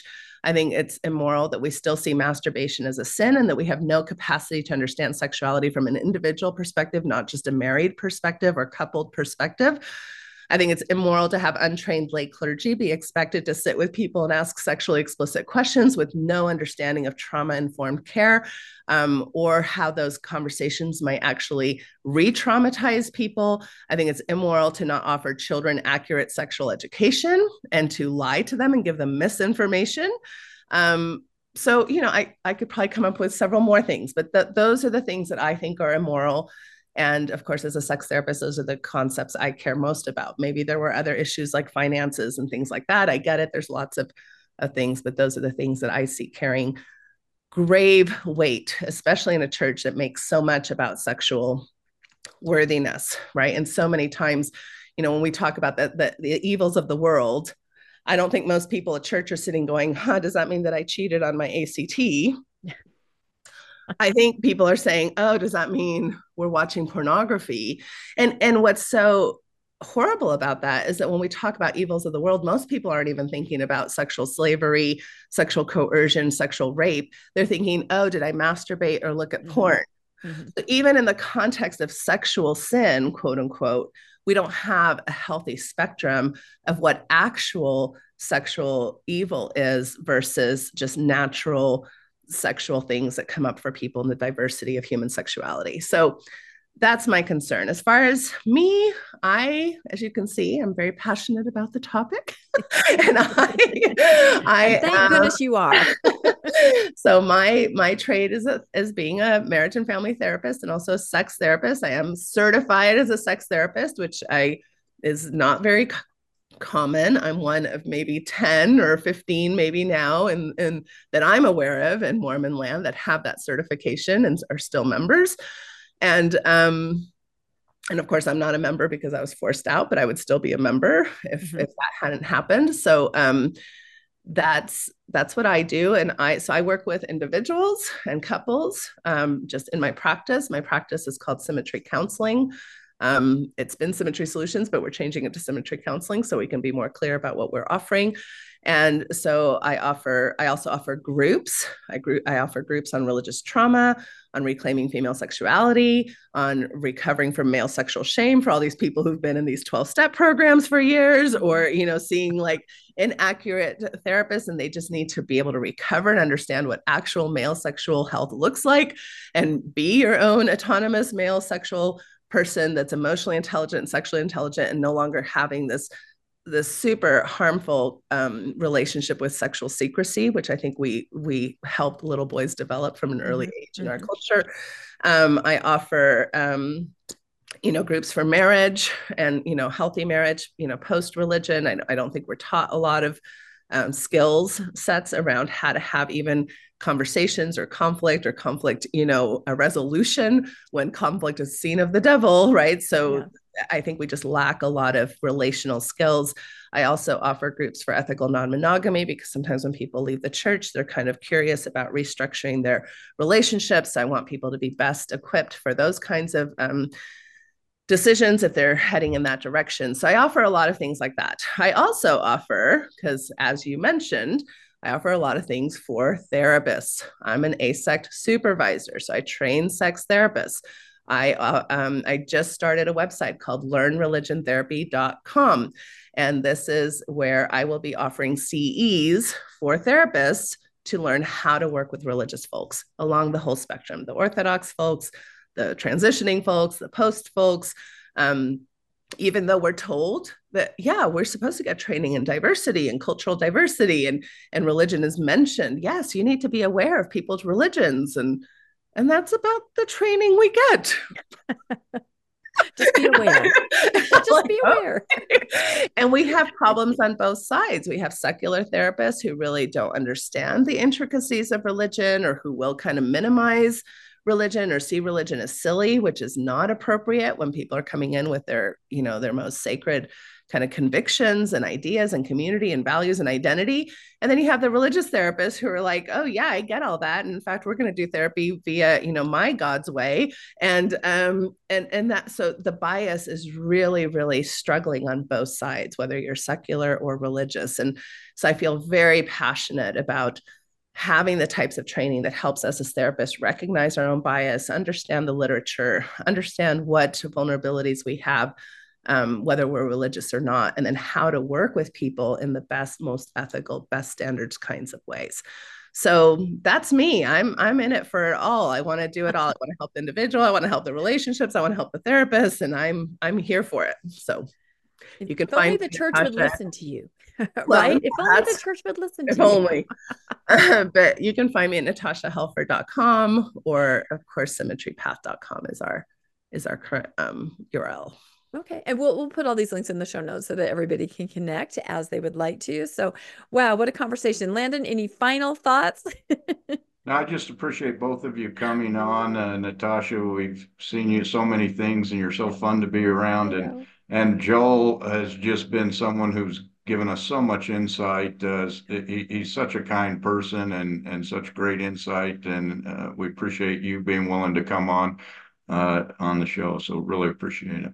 Yeah, it's been amazing. I wasn't exactly sure where the conversation would go. We had this framework, but boy, I think this is very valuable. So please, everybody watching, comment, let us know. What did you think of what we talked about? Did any part of this resonate with you? Have you had, I'm guessing, yes, some of the experiences that we talked about, because you don't really escape Mormonism unscathed. I think a lot of the things we talked about are unfortunately really common things that a lot of us went through growing up. So are you a former bishop yourself that can see the other side of it, like Joel expressed? Please let us know what your thoughts and feelings are about this, because it's a really important topic and a dialogue needs to be continued, I think. Like and subscribe to Mormonish Podcast. And if you'd like to be made aware of when new episodes hit, you can hit that notification bell and you'll be made aware of when they drop. Also, if you would like to support Mormonish Podcast financially, we have links to Venmo and PayPal in the show notes always. And we appreciate all of you that do. It just means so much to us. And again, thank you so much, Natasha. Thank you, Joel. Thank you, Landon. And we'll say goodbye for now from Mormonish Podcast. Thanks, everybody. Take care, everyone. Bye-bye. Thanks for joining us for another episode of Mormonish. We really appreciate our listeners and would love to hear from you if you have a story you'd like to share. You can email us at mormonishpodcast@gmail.com. You can also find us on Facebook, Instagram, and on our website, mormonishpodcast.org. And don't forget to look for us on YouTube and like and subscribe. Keep joyful, everybody.